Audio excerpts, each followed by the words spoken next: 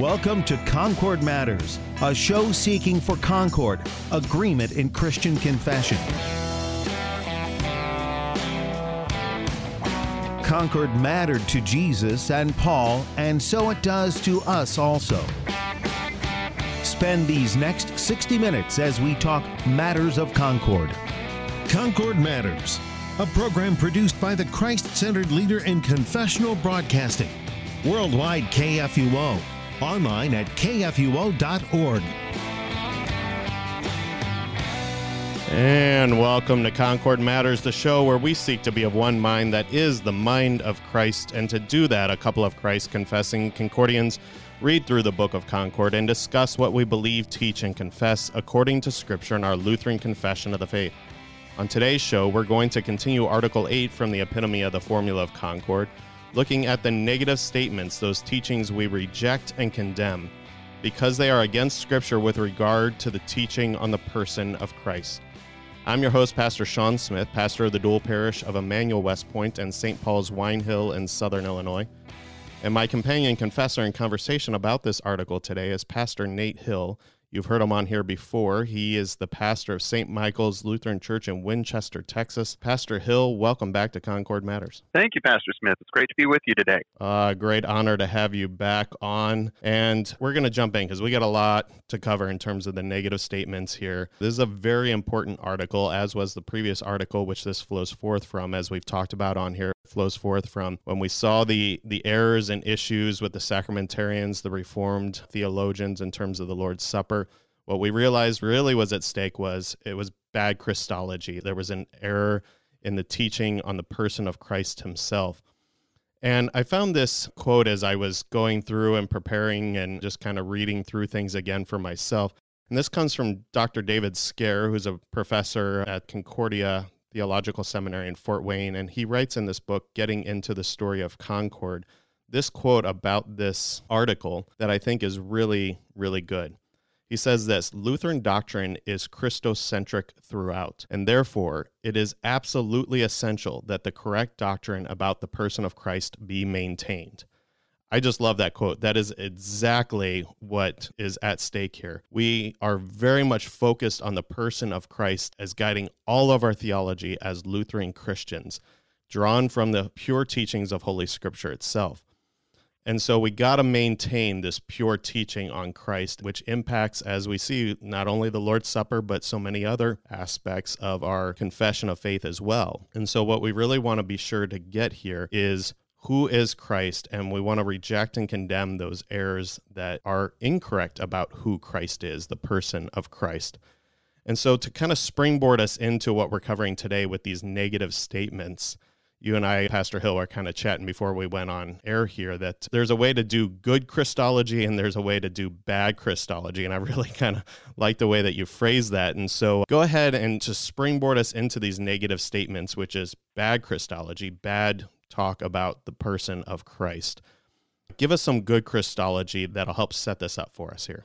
So good Christology is centered on the right scriptural understanding of how Christ, the eternal Word of God, is both God and man, and how the divine nature and the human nature relate to one another, how their qualities are shared, and how they relate to the work of Christ, the most important of which is his sacrificial death and his glorious resurrection and ascension for our salvation. So there are a few ways to look at Christology and ways to go about it.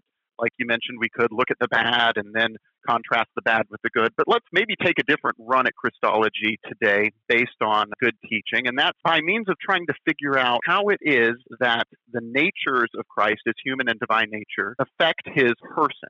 We can talk about in theological terms, and I know this is getting deep and we'll be having some Latin terms here. We can talk about three genera that are important to the way that we think about theology. Genera is the plural of the Latin word genus, which means kind.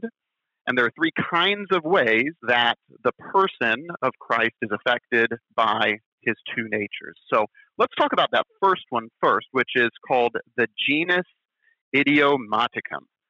That's a big one. Idioma, it's the Latin word for attribute. And here in the genus idiomaticum, what we mean is that the attributes that Christ has in each nature, his human nature and his divine nature, are communicated into the person of Christ himself. And what we mean by that specifically is that there are certain things that Christ can do, for lack of a better way of saying it, according to the fact that he's a human, and certain things that Christ can do according to the fact that he is divine. So, for example, according to the fact that he is a human, he breathes, he sleeps, he eats, he suffers, he feels pain. Ultimately, he has the ability to die. And according to the fact that he is fully divine, he has all of the properties that God the Father has, for his deity is completely full, just as the Father's and the Holy Spirit. He is omniscient, he is omnipresent, he is all-powerful. So all of those things in this manner of speaking, this genus idiomaticum, mean that the attributes of the divinity and the humanity both come into the person of Christ and enables him, for lack of a better way to speak, to do what a human does and to do what God himself does. That is really well framed for us. Thank you for setting that up for us. And how does that then springboard us into what we're going to see here on the terms of the bad theology at work, or the bad Christology at work? Well, what we're going to see in bad Christology is, first off, there is not an understanding that the human nature and the divine nature come together into the person of Christ in exactly the way we talked about. One way of going wrong we'll talk about later is Nestorius. He goes and he says, no, the divine nature and the human nature, they're almost like two halves of Christ. There's not much interplay between the two. And others, Eutyches, came and said that, no, maybe the person of Christ is kind of an average between God and man, a higher power than man, but a lower power than God. So instead, when we realize that Christ does things according to his human nature or according to his divine nature, it helps us to rightly understand those passages that might at first lead someone who wasn't thinking in the fullness of the witness of Scripture down the road of either of those two wrong Christologies. So, for example, when Jesus thirsts upon the cross, well, one might say, well, he's thirsty, he can't be fully God, or he's thirsty because he's just a man up there and it's only the human part of him that is suffering on the cross. Well, we can say, no, he thirsts upon the cross according to his human nature. Yet at the same time, upon the cross, he can see even you and I in his perfect knowledge as ones for whom he's dying and suffering there. He's not limited by his human nature because according to his divine nature, he can see all that God sees. So understanding this first way of the attributes of the human divine nature going into Jesus is so important for us to keep us as a hedge from going down some of the wrong paths that we're going to talk about later. Yeah, as we so often talk about, the Christian life is one that is lived in tension, and Martin Luther talks about distinguishing law and gospel as kind of riding on your donkey, and there's two ways that you can fall off, and neither way is good, and I think that that applies to so many of the tensions that we find ourselves in, and as you say, we have to maintain this balance in order to have a good Christology, a good confession. So let's go ahead then and jump into these negative statements and work some of this out and see what is at stake when we start heading down these sorts of errors. So I'm just going to take the first paragraph here, reading from Concordia, the Lutheran Confessions, the Reader's Edition of the Book of Concord, available to you from Concordia Publishing House, a publishing arm of the Lutheran Church Missouri Synod. This is the epitome of the formula of Concord. Article 8, the person of Christ. And we are picking up with the negative statements, the contrary false doctrine about the person of Christ, paragraph 19. We reject and condemn as contrary to God's word and our simple, pure Christian faith all the following erroneous articles, if they are taught. I'm going to stop there, and it seems like we're not covering a lot already, but I think that there's a couple things that we want to highlight here. One, I've kind of made the promise to our listeners that I'll continually remind as we go through the negative statements here that it's important that these are the things we do not agree with. All right, sometimes it will specifically say we reject and condemn, but here it covers it in that first paragraph of this section, and then it's just going to give a lot of statements. And so if you kind of come into different points, you'll maybe just hear a statement and you say, well, wait a minute, we don't agree with that. You're right. We don't agree with that. These are teachings that we reject and condemn. So keep that in mind as we read through these paragraphs today. The other is this phrase at the end of paragraph 19 here, if they are taught, is really something new, Pastor Hill. I did a brief look through all the other articles and I was trying to recall. I have not seen this phrasing in any of the other negative statements, but they include it here, if they are taught. What's that all about? It struck me as odd as well. It's a subjective sounding statement, which isn't what we're used to encountering in the confessions. I think there are a couple of things going on here.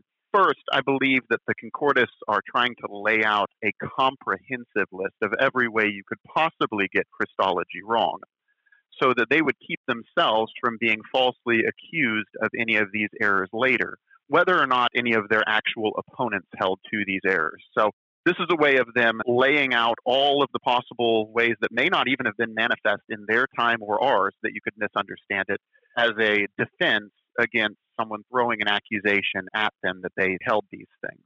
And also the fact that this phrase, if they are taught, is an important reminder to me that not every error we encounter is taught in all times and places in Christian history. And also not every error at the time of the Reformers is today. Not every error that we have today was present in the time of the Reformers. So we remember that we Christians in every age and generation were called to confess the fullness of God's word against a unique cultural and theological backdrop that's present in our own day. So the church continues confessing, the church continues going back to the source of all sources, the norm of all norms, the holy word of God, to look at what our culture and world is saying and saying what God's word says against those things and what God's word says relative to those things. So when we find that some of these aren't taught today, or we can't find a modern analog to some of these heresies, to me, that's a cause to rejoice that some of these have passed away with time.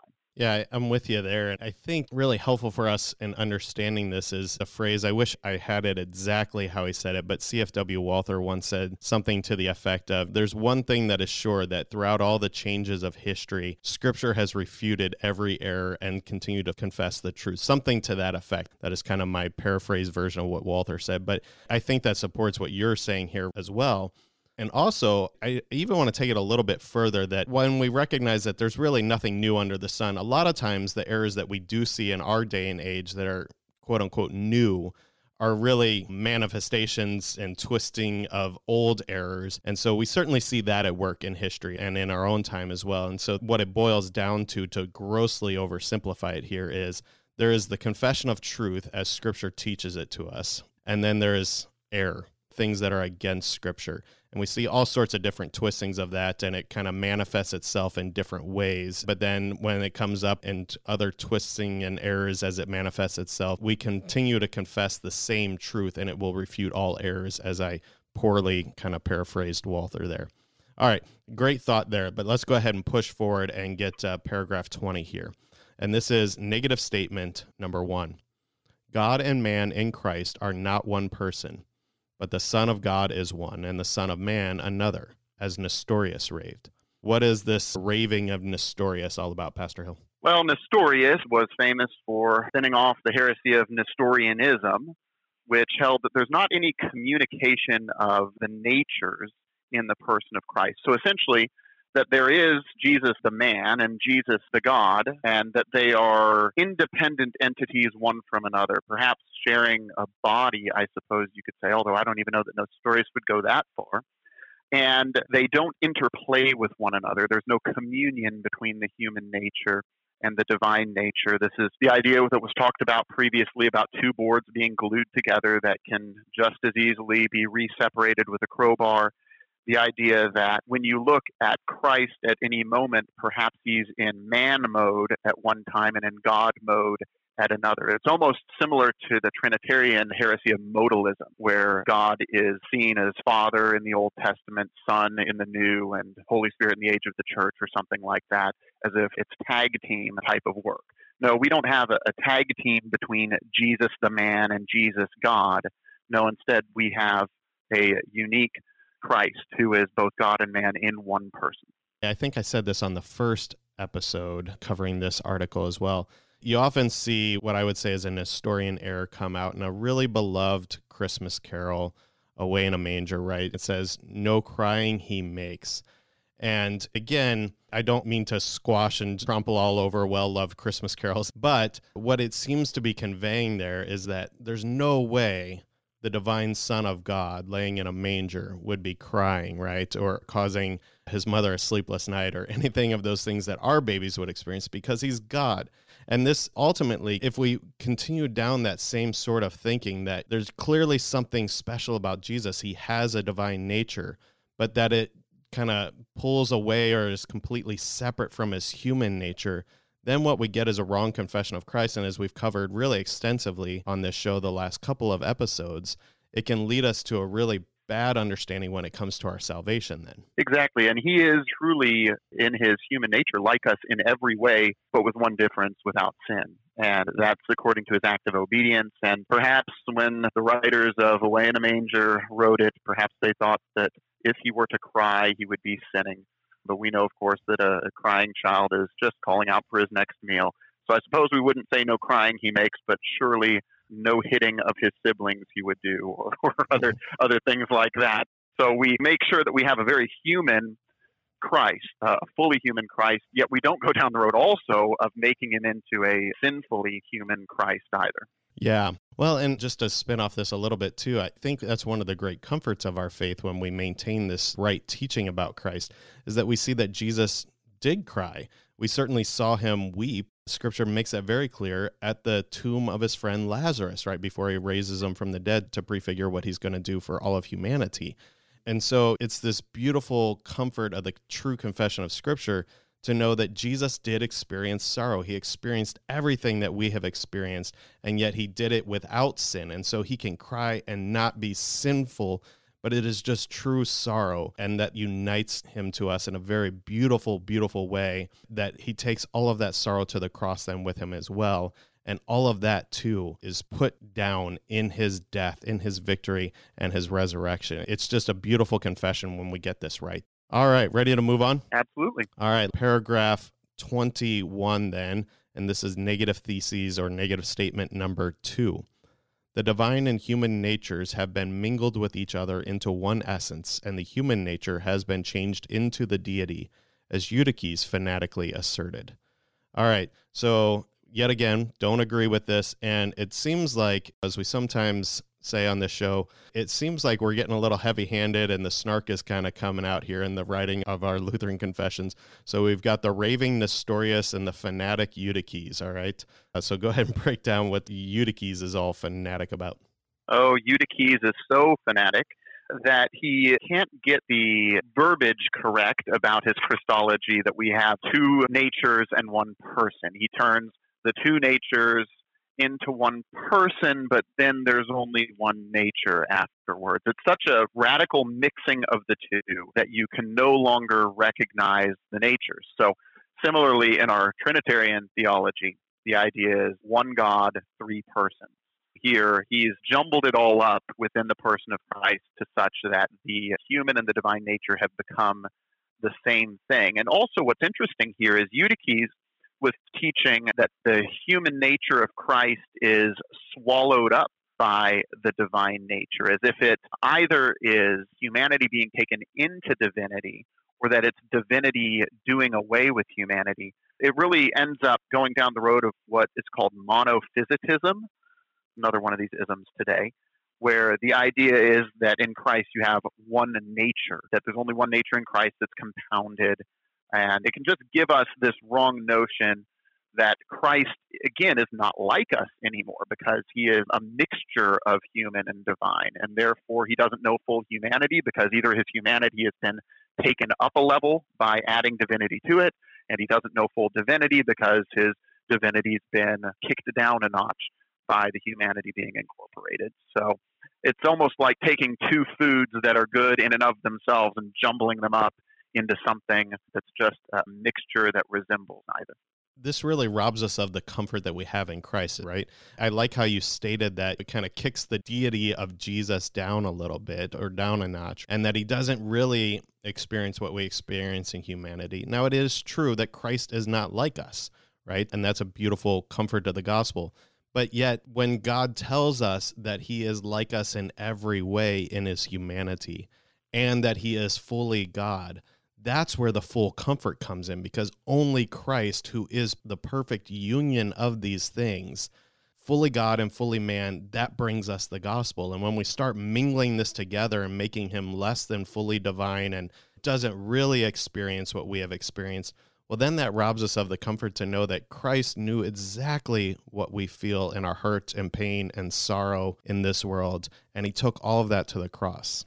Absolutely. And one of the things that has been impressed upon me, I suppose, over the last couple of years is I realized that earlier in my life I was so comfortable with the notion that Jesus is, of course, my Lord and my God, but it's been impressed upon me that he is also my brother.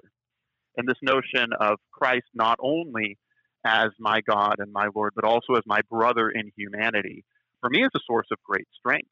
It's a great source of strength in discipleship, a great source of strength in just comfort of knowing that he knows all that I know.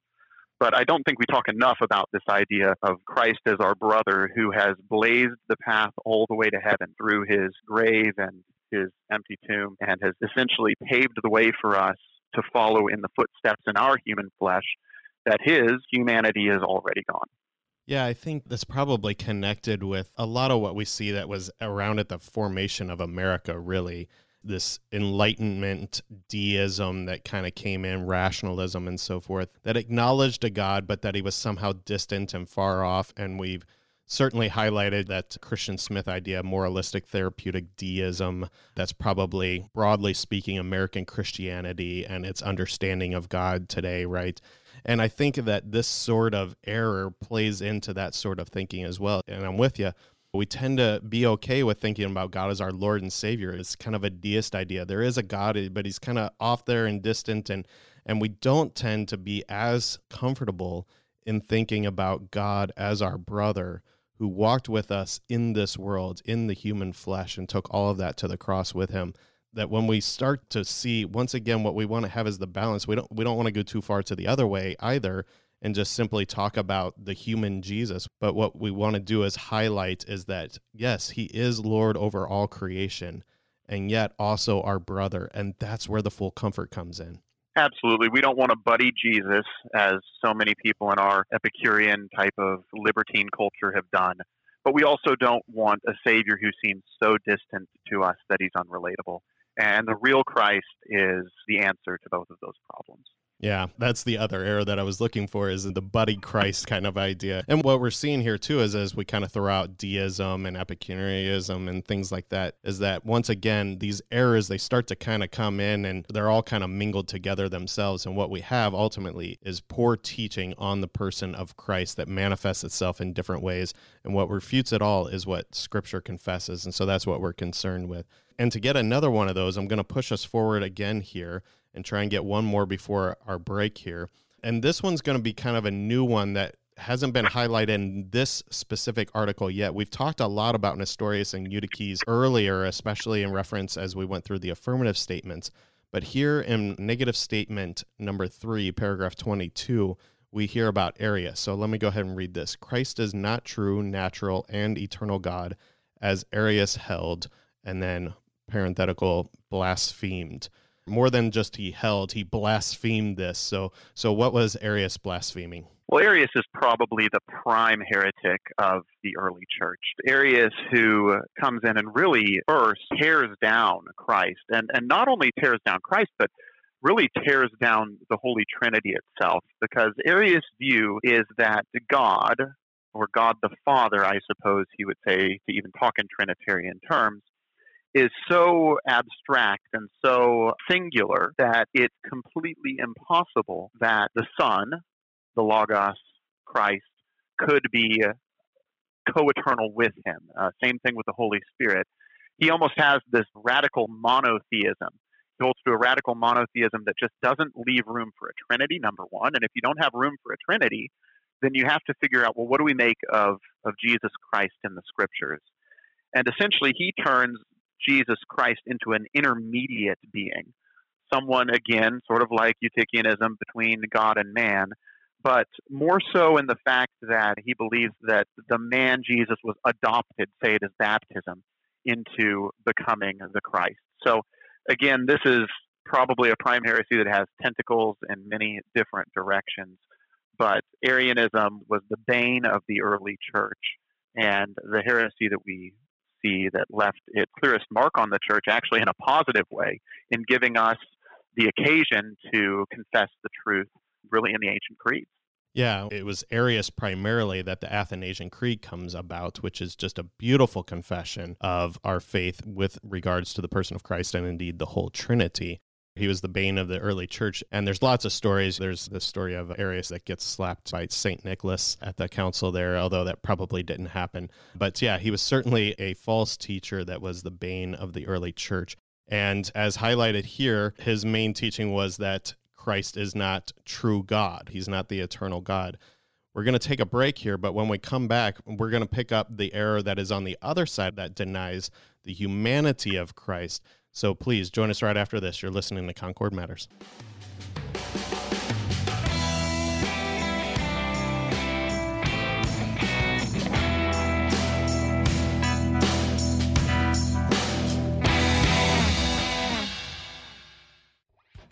Hi, this is Pastor Timothy Apple of Grace Lutheran Church in Smithville, Texas, and host of Sharper Iron from KFUO.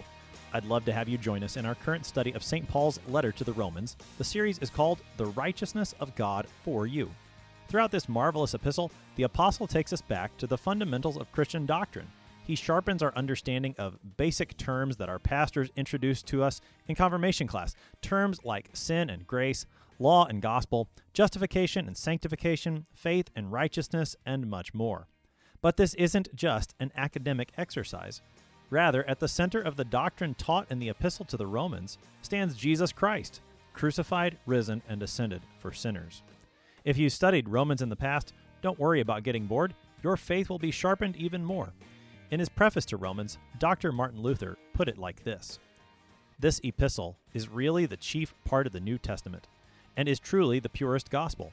It is worthy not only that every Christian should know it word for word, by heart, but also that he should occupy himself with it every day as the daily bread of the soul. We can never read it or ponder over it too much, for the more we deal with it, the more precious it becomes, and the better it tastes." Check out the Sharper Iron podcast from KFUO to taste and see from the book of Romans that the Lord is good because his righteousness is for us.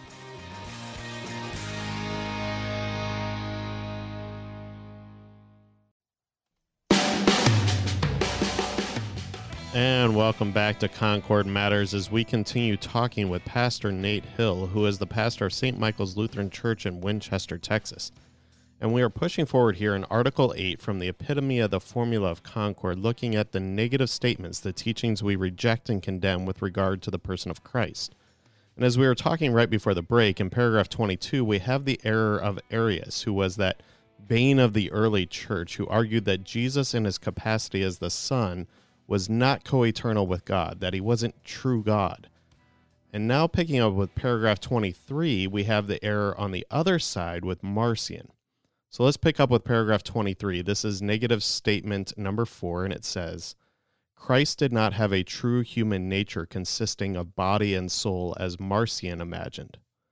Well, Pastor Hill, that seems a bit softer than the others. We've had the raving Nestorius, the fanatical Eutyches, and the blasphemous Arius. But now to deny the true human nature is just imaginative. But go ahead and help us flesh out this error. Marcion was an interesting heretic. He's probably best known for the fact that he rejected the Old Testament. So if you ever hear someone in a Bible study saying, "Oh, that's just Old Testament stuff," some well-read lay person may say, "Oh, you're just a Marcionite." We, of course, recognize that the Old and New Testament are all the inspired and inerrant Word of God. So we, on the one hand, reject the error of Marcion by keeping the Old Testament as a part of our worship and part of our canon. But the other thing about Marcion is that Marcion had Gnostic tendencies. And Gnosticism is the idea that there is some kind of divinely given secret message or knowledge that will hold the key for a higher life. It talks about this idea of really escaping that which is fleshly and going into that which is more spiritual and higher. And Marcion believed that the God that was told about in the Old Testament, the true God, of course, was actually a false deity in the Old Testament. And in the New Testament, as Christ comes and God is further spoken about, that's the real God, because in his mind, that was a more sympathetic approach to God to his own Gnostic beliefs. So he would naturally say that Christ doesn't have a human nature consisting of a body and soul, because to a Gnostic, someone having this kind of human nature, it would be something that would not be very spiritual for Christ to have. So he would greet Jesus almost as a spiritual guide with the secret knowledge to give. And really, he finds himself far outside of Orthodox Christianity. I like how you highlighted denying Christ in the Old Testament. Jesus himself says, you search the scriptures, which would have been what we know as the Old Testament when he says this. He says, you search the scriptures because in them you think you'll find life, but it is they that bear witness about me. Christ is the focus of the whole Old Testament. And then the Gospel of John clearly brings that in that this eternal word of God takes on human flesh and makes us dwelling among us. And that's who Christ is. That's clearly what it confesses in Scripture about Christ. And then this spins off into a lot of ideas that we get about ourselves as well. I like how you highlighted the Gnosticism as well, that what we get is that we start to think of ourselves and our true essential selves as just a soul. It's all about the spiritual. It's all about ascending up into heaven and just being a soul floating on the clouds or whatever kind of ideas we get about that. And we just deny the fleshliness of how God created us, how he intends for us to be for all eternity at the resurrection of the body and the life everlasting. And that ultimately is always centered on Christ. Once again, we see here, if you get Christ wrong, you get a whole lot of other aspects of theology wrong as well. Absolutely. All right. Great coverage there. All right, now we're going to push forward and really make some headway here. So this is picking up with paragraph 24, but we're going to go through paragraph 26, and these are all kind of connected together here. So this is negative statements 5, 6, and 7. The personal union only makes the names and titles common to both natures. To say God is man, man is God, is only a phrase and mode of speaking. For divinity, they say, in deed and truth, has nothing in common with the humanity, nor the humanity with the deity. It is nothing but words, communicatio verbalis, when it is said, the Son of God died for the sins of the world, or the Son of Man has become almighty. All right, a lot going on there, very heady stuff, but go ahead and help us understand what is this going on here with the two natures again and the communication of the natures. We've highlighted some of this, especially in the affirmative statements, but go ahead and give us some understanding to this theology here. So again, these three negative statements probably fall most in line under Nestorianism, I suppose, if we have to categorize them according to the heresies we talked about already. But essentially what they say together is that we refute the idea that the union of God and man in Christ is just something we talk about without a corresponding reality in the person of Christ, as if we're saying, well, yeah, Christ is God as a manner of speaking. The best analogy that I can come up with for this is rulers that have been powerful over millennia have often tended to ascribe deific type of titles for themselves. So, for example, if you were in ancient Rome, Caesar was not only Caesar the king, but Caesar was regarded as divine. Now, I think everyone knows that he was just ascribing that divinity to himself out of pride and political ambition and manipulation. That's not what we have with Christ. We don't have Christ being just a man who, as a matter of speaking, we call God. But what we have in Christ is true.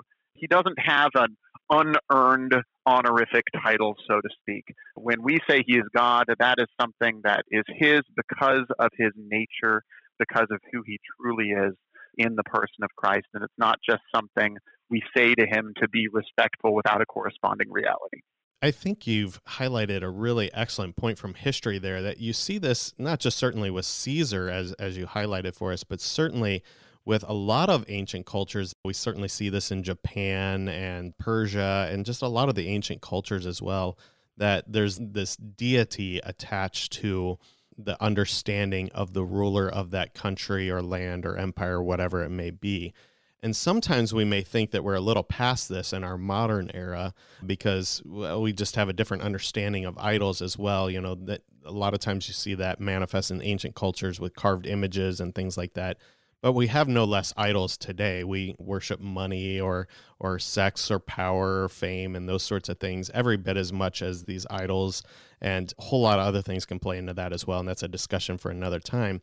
But certainly we can also fall into this kind of error with thinking especially as we maybe are prone to do at this time of pandemic and so forth, of putting a little too much trust into our leaders to just save us from all that ails us, right? When really only God can do that. Exactly. The experts, so to speak, have taken the place of God. And on the pandemic, that's just been something that's been impressed upon me, is that the way we're reacting, at least in regard to the true, just deep fear that people have of this, just shows us how far culturally we've gotten away from God even being a part of our cultural understanding of the way the world works. I can, as a Christian, secure in my faith and secure in my Savior and the knowledge of what lies beyond death for me, I feel like I can look at a crisis like this differently than someone who has done away with all of those notions in the midst of a culture that's largely done away with it and sees only this life. Right. And especially as we take a look at the human Christ, and as you said so very well for us, I just want to re-highlight that it's not that Christ ascribed this divine nature to himself. It actually is one of his attributes. He is the Son of God. And so we can't have that wrong understanding or that false trust, if you will, that we tend to put in some humans that we give this deity attachment to. And now we're going to see the other side of that, if you will, again, kind of the error on the other side, as we pick up with paragraphs 27, 28, and 29 as regards to the human nature. And so this is negative statements 8, 9, and 10. The human nature in Christ has become an infinite essence in the same way as the divinity. It is present everywhere in the same way as the divine nature because of this essential power and property communicated to and poured out into the human nature and separated from God. The human nature has become equal to and like the divine nature in its substance and essence, or in its essential properties. Christ's human nature is locally extended to all places of heaven and earth, which should not even be said about the divine nature. All right, again, this is very heady stuff here, so I just need you to break this down for us and help us understand what is it that we're confessing is the error with these three things, these three statements that we do not agree with. Yeah, these are easily the three most difficult paragraphs for me in this article. But as I've pondered them, I suppose what's going on here is the issue at hand is that we're talking about the essence of the human nature becoming infinite. So I think what's happening is we're confessing clearly that what is essential to the human nature are the things that belong to humanity. So the fact that Christ dies is according to his human nature, the fact that he eats, as we spoke about earlier. What is essential to the divine nature is his property of being infinite. So we're trying to say that what each nature brings to the table in Christ, so to speak, remains what belongs to that nature itself. And again, if the divine nature were turning the human nature into something infinite, really is it a human nature any longer? Perhaps, again, it seeks being truly human, that nature in Christ, and that's what we're avoiding. We're avoiding anything that's making Christ into anything less than truly human and anything less than truly divine. So the sense that I get out of that is that we would certainly say that Christ is truly present in the Lord's Supper. He's truly present bodily in flesh and blood. But the fact that he's present at every altar, everywhere throughout the world where the supper is celebrated, that omnipresence is according to his divine nature, and the fleshliness of it being his true body and blood is according to his human nature. Without those two things, the nature's bleeding into one another. We're seeing here, and you're highlighting so well for us, as our previous guests have on this article as well, is that you kind of feel white knuckles all the way through this article of like, wow, it is really easy to fall into some sort of error here. And to hold this tension, what you have to do is just firmly hold to what Scripture clearly confesses to us. And I feel like I've said it every week as we've gone through this article, is that what you have to do is just simply say, this is what it says. I may not understand it. It may transcend our human understanding, especially as we are under the corruption of our sinful minds and so forth. But this is what we confess, and we hold this tension. Don't let things bleed into one another or separate things that don't belong separated, because what we lose is Christ and who he is, what he has accomplished for us for our salvation when we start mingling these things up. And so then to push forward, picking up with paragraph 30, I think this is probably a corrective to the previous three here, but kind of a further expanse upon it as well. So this is negative statement 11. Because of the character of the human nature, it is impossible for Christ to be in more than one place at the same time, much less everywhere with his body. I think you just started to hit on this with your example of the Lord's Supper. And again, this whole article flows forth from the confession in Article 7 about the Lord's Supper. And so this is a statement we do not agree with, and this is what the sacramentarians, the Reformed theologians, are saying. There's no way that Christ can be truly present in the bread and wine, right? That's right. They're saying his flesh has ascended to the geographic right hand of God the Father in heaven, and therefore he can't come back down here right now to be at your Lutheran altar, would be what they would be saying. And we're saying, no, that's not the case. It's not that the human nature limits what the divine nature in Christ can do. It's that the human nature provides the true humanity, the body and blood that's there in the supper for us. And then a connected issue would also be what we receive the fruits from that cross in the Lord's Supper. But even what Jesus himself experienced there on the cross seems to be what the next couple paragraphs are. So let me go ahead and read those, and we'll discuss those. So these are paragraphs 31 and 32, negative statements 12 and 13. Only the mere humanity has suffered for us and redeemed us. And God's Son in the suffering had actually no communion with the humanity, as though it did not concern him. Christ is present with us on earth in the word and sacraments and in all our troubles, only according to his divinity. This presence does not apply to his human nature. They also say that after having redeemed us by his suffering and death, Christ has nothing to do with us any longer on earth. Now, that last statement, especially, I already brought up earlier in the show, this deism idea that has just plagued American Christianity, that Christ is somehow separate and far off, that it's all about this spiritual existence, which we've highlighted quite a lot as definitely part of that sacramentarian Reformed theology. But for them, it's playing out in these statements. Once again, we do not agree with them on what's Christ experience on the cross, and then also how he's with us now. Exactly. This first notion that they're talking about here, it's almost as if they're looking up at Christ and saying, I know this looks bad, but don't worry, it's not actually hurting God.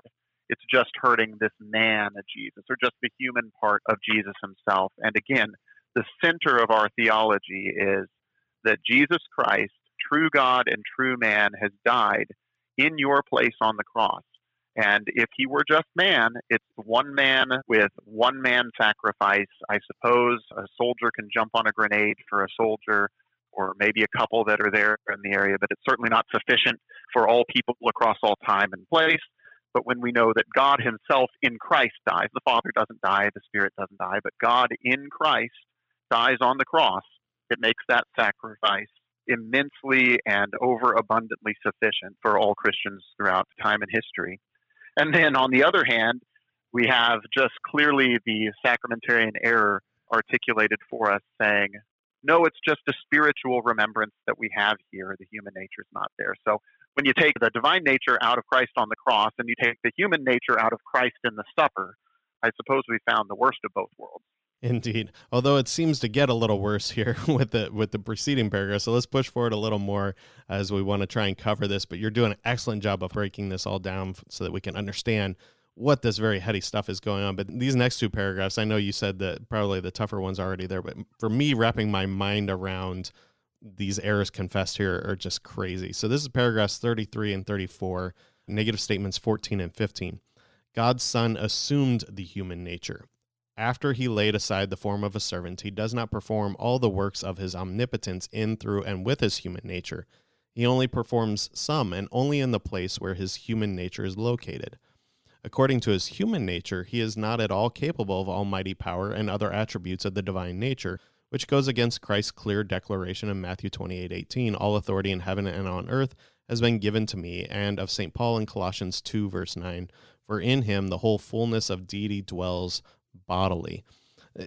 Again, these just to wrap my mind around, and maybe this is what you said. I haven't done enough study of this on myself, but maybe this is what you were saying, that the confessors are simply laying out, look, these are all the possible errors, and so I don't know that these are specific errors that were being confessed at that time, or maybe even that we would see today. But to make these arguments, it's like, have you ever read Scripture? Do you realize that we can ascribe these things to his human attributes or his divine attributes, but they're clearly present and work with him? It's not like he's incapable of these things.